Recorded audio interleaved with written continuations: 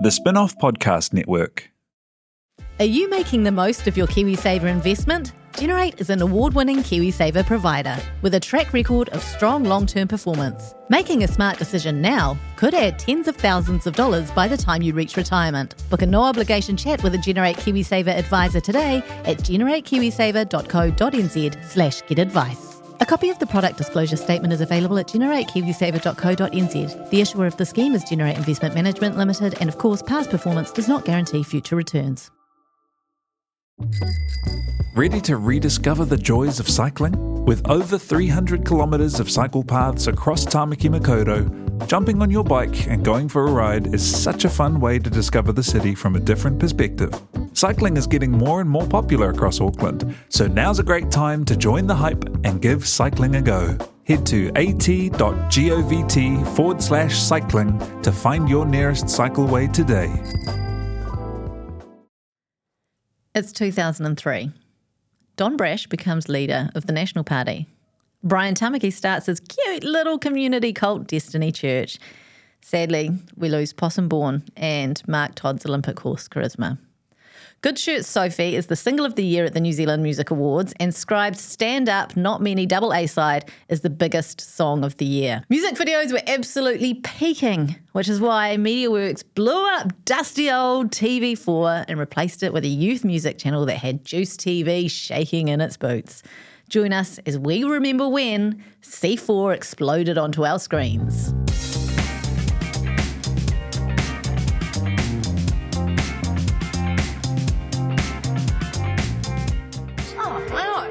Obsolete, isn't it? I mean, hello, it's 2006. Can we move away from the dark ages, please? Exactly.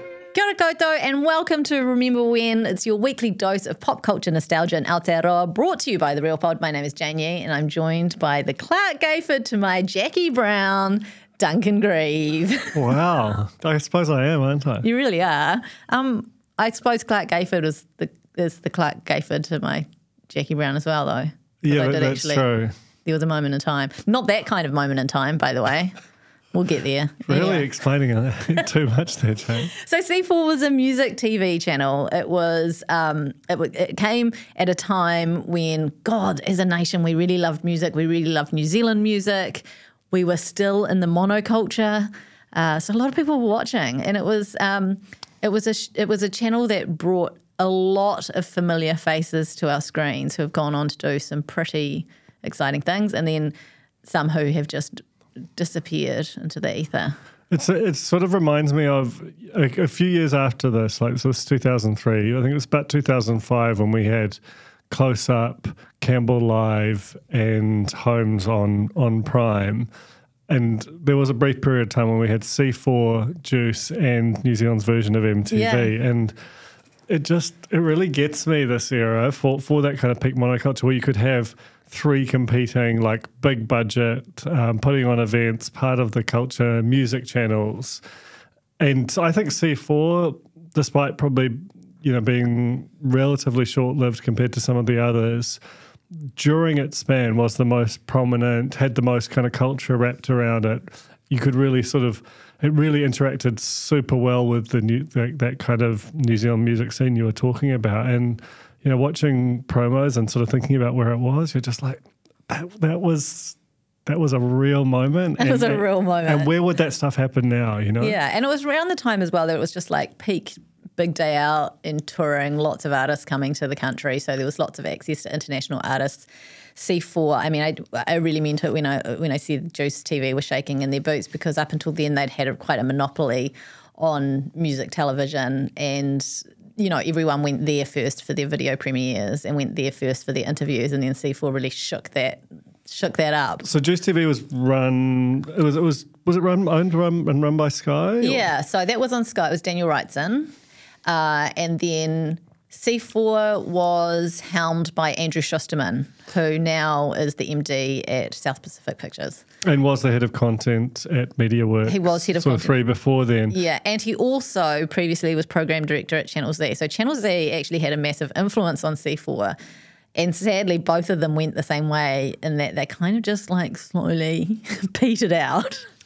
I mean, to be fair to them, like if you were a youth-focused kind of cultural or music channel or operation in that era, you were always going to struggle because that audience was naturally the first to move on to something new. That was the whole kind of point of them. So when the internet came along... Bloody internet. It basically exploded choice for them and just sort of slowly but inexorably undermined the audience and therefore financial base for those channels. But, you know, I think the other thing that made C4 really pop was the fact that it replaced TV4, which was, it was probably, I'm trying to figure out, was it bigger or about the same size as Prime? You know, as our sort of, they were our fourth, fifth ranked TV channels, quite a bit behind the big sort of 1, 2, 3.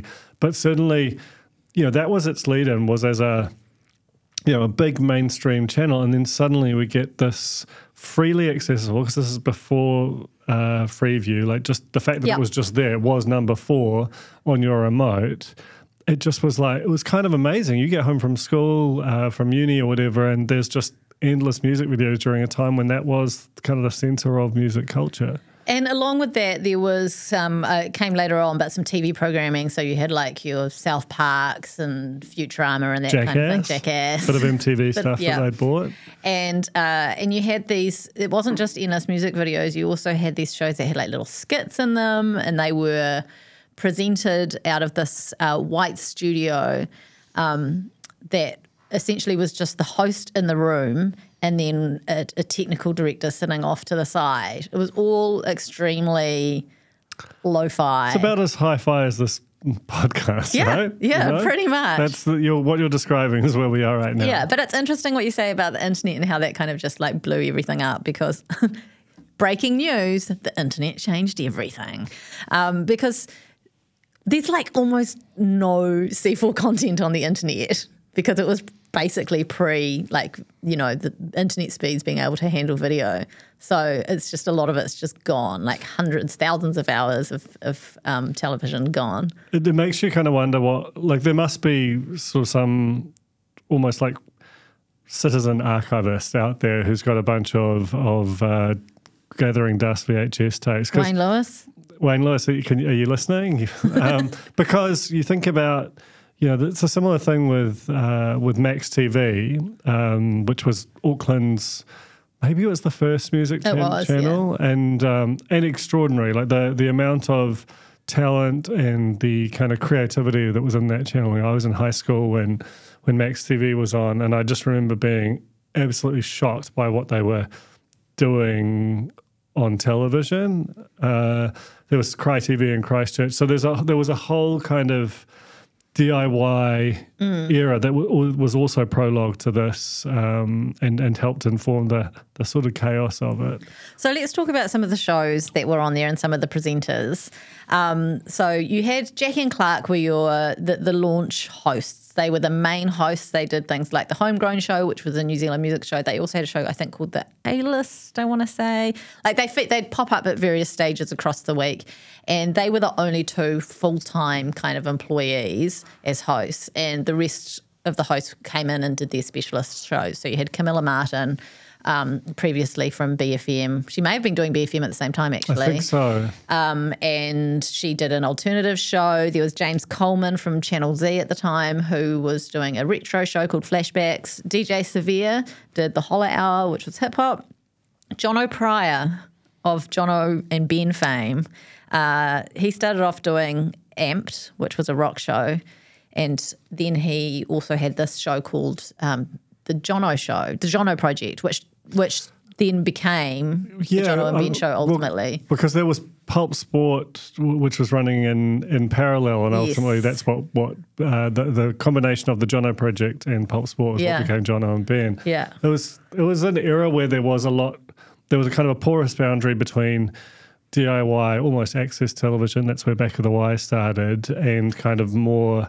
But there was like a nice pipeline to, you know, you make it through here, you can get a show on C4. If the C4 show goes well, you can get on mainstream television. That which you would assume to be quite fertile with sort of YouTube shows, it just doesn't feel particularly functioning the way it was then. Yeah, like Pop Goes the Weasel. So that was a music quiz show that Jackie Brown hosted that was put together by some guys I went to university with who I would never have imagined the trajectory they've ended up on when I think of them back then.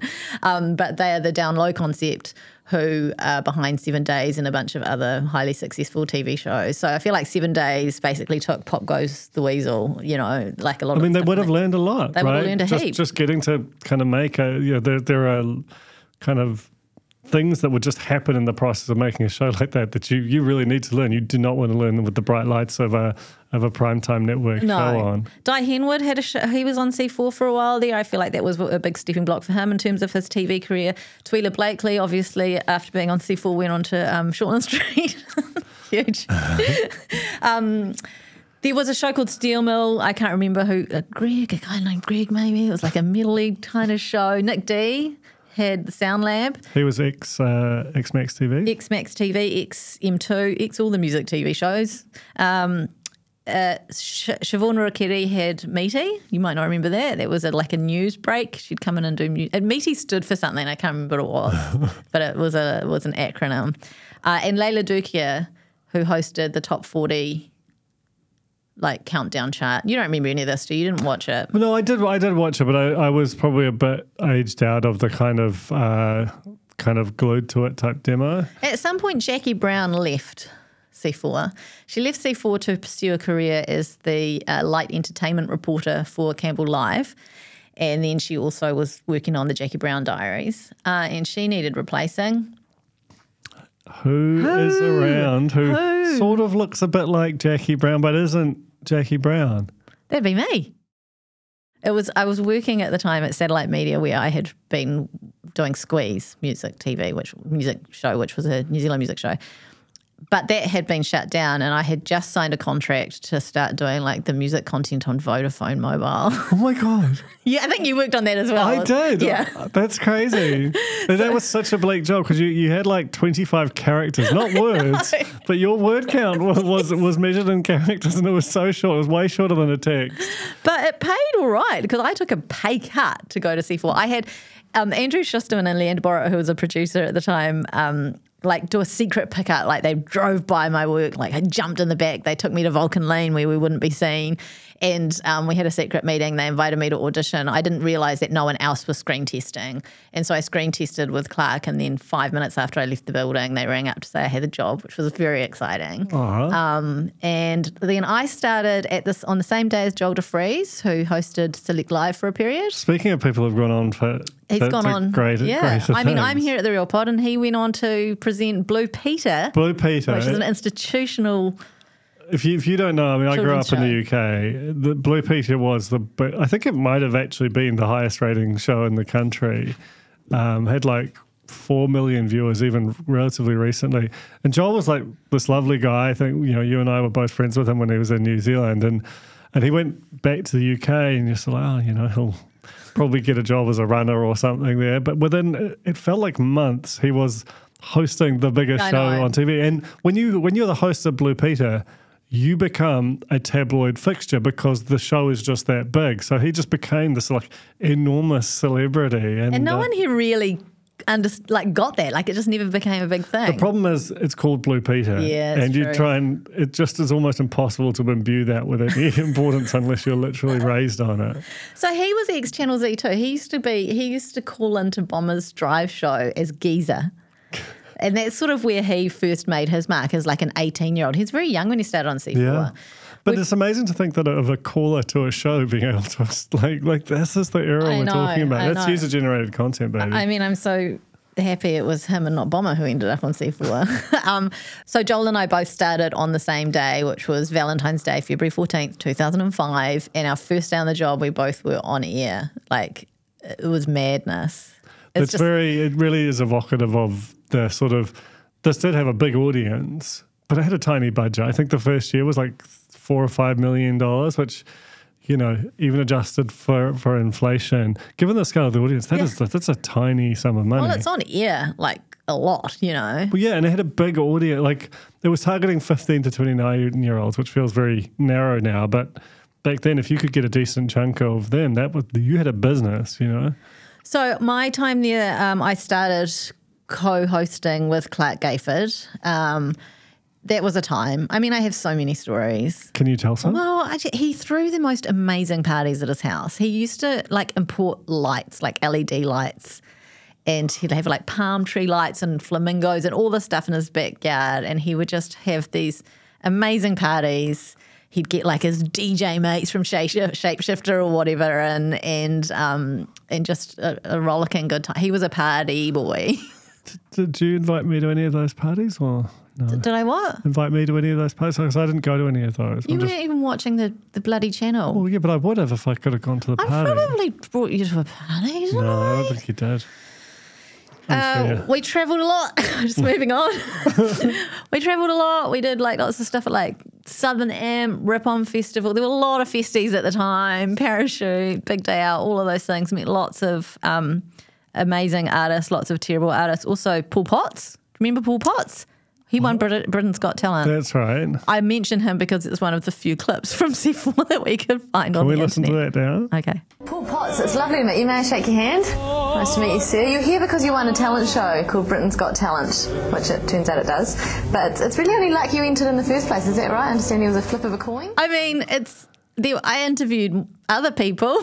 Well, I mean, it's just such a dream of a situation for someone in their sort of early mid-20s to just bomb into this fresh channel where you can make it your own. You have to create a shitload of live TV. Yeah. Has to go out every day, and you just got to figure it out. What a dream. But I also did a lot of really embarrassing things. Like there was one promo that I'm very grateful. I actually ultimately net positive that there's not a lot of coverage of C4, or at least my era of C4 on the internet, because there was one where I had to dress up in a Kill Bill outfit and we did a whole kind of like Kill Bill themed promo for our show special features. There was a lot of what we called, literally in the run sheet for the show, we called fruit, and they were like little skits that went into the ad breaks of all sorts of just embarrassing things that we used to do.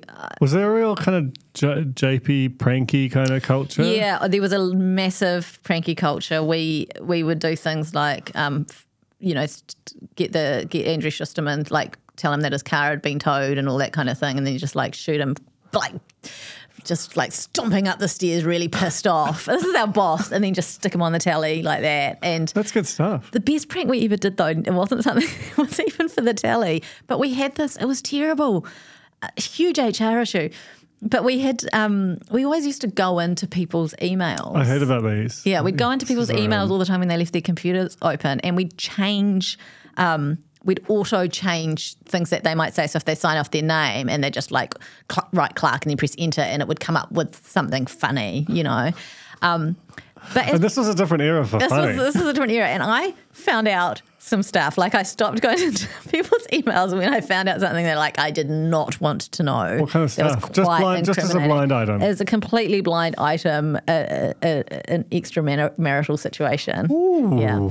Anyway. And you didn't want to know that? No, because it put me in a position of knowing this about people. True. I don't want to know that. I was happy to suspect it. I don't want to know it. But one of the funniest things we ever did was went into, again, Andrew Schusterman, our bosses, this is the program director for the station. We went into his email.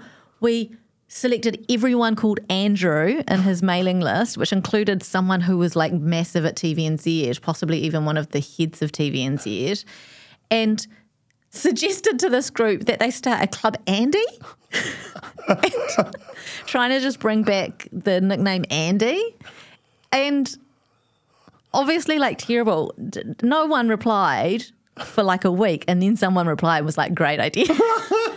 But he was so pissed with us. You'd be so mad. And we were like naughty little kids. If a bunch of people will reply to that immediately, then it kind of works, and it's sort of, but a week of them just thinking, what the hell is wrong with Schusterman? And for him to realise that there's been a whole week of people where he's not been able to explain, a whole week of people who are thinking that. He's like, this is a great idea. Yeah. Oh, I love it. So bad. But yeah, it was the best job ever. Got to do so many fun things, got to like race minis, and the one thing that just jumped into my head then was not great was meeting the hedgehog. What's his name again?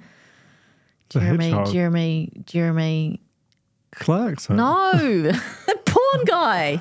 Oh, Ron Jeremy. He's revolting. Yeah. Yeah, there were a lot of things that we had to do that we probably I wouldn't do now. I wouldn't do again. But it was a time. And there's the Tuts. Do you remember that song K that became the theme song? The promos were always lovely. I've got a good little Crimbo promo here that we can show you. 4 Elvises, 3 silly hats, 2 turntables, and David from LMNOP. Merry Christmas, everyone.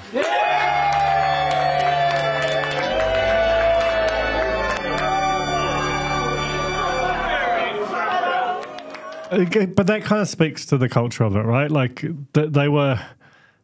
was born on a budget, but they were trying to make something of this local kind of music, media, young youth scene that there just isn't really a parallel vehicle for in this era. And, you know, I've been talking to some people in and around the music industry now, and they know that were you to launch a C4 now, that it wouldn't work. Like the audience is gone, and that there isn't an easy way to replicate it. But they still feel the absence, that sort of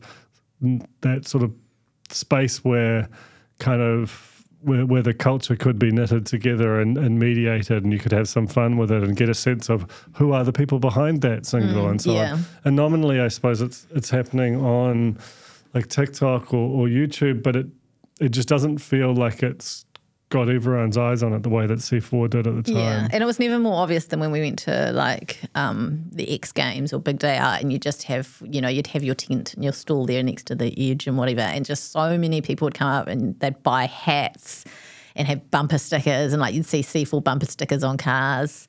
I mean, that was a thing, you know, an era where you like supported the media that you listened to. I mean, but like radio station bumper stickers were everywhere for a time. You know, and they covered it. Like if you had a BFM sticker, that was a big deal. After Clark left C4, I started co-hosting with a guy called Phil Boswick, who I ran into at a sushi place last week for the first time in many, many, many, many years. He's working in like building now. And then after I left, Helena McAlpine, who has sadly since passed, she was the lead host there alongside Phil. Some of those people, though, you know, like gone on to some big old things, and some of them are doing podcasts talking about really their good podcasts. Heyday of doing things once upon a time. Oh. Still, amazing era. Incredible era. I remember it fondly. Hit me up in the DMs if you want to know more. I had so much fun just researching this because, you know, it took me back to a time and I realised, I didn't even know it, but these were like some of the best years of my life, and I wasn't even clocking it at the time, you know. That's how it tends to go, Jane. Hey, thank you so much, Duncan. It's been fun remembering one with you, Jane. Remembering. Thank you, Samuel. Thank you guys for remembering with us. Kia ora e te iwi, Te Aihe Butler here, podcast manager at The Spinoff. If you enjoy listening to our podcasts, consider supporting our mahi by signing up to become a Spinoff member at thespinoff.co.nz/donate. The Spinoff Podcast Network.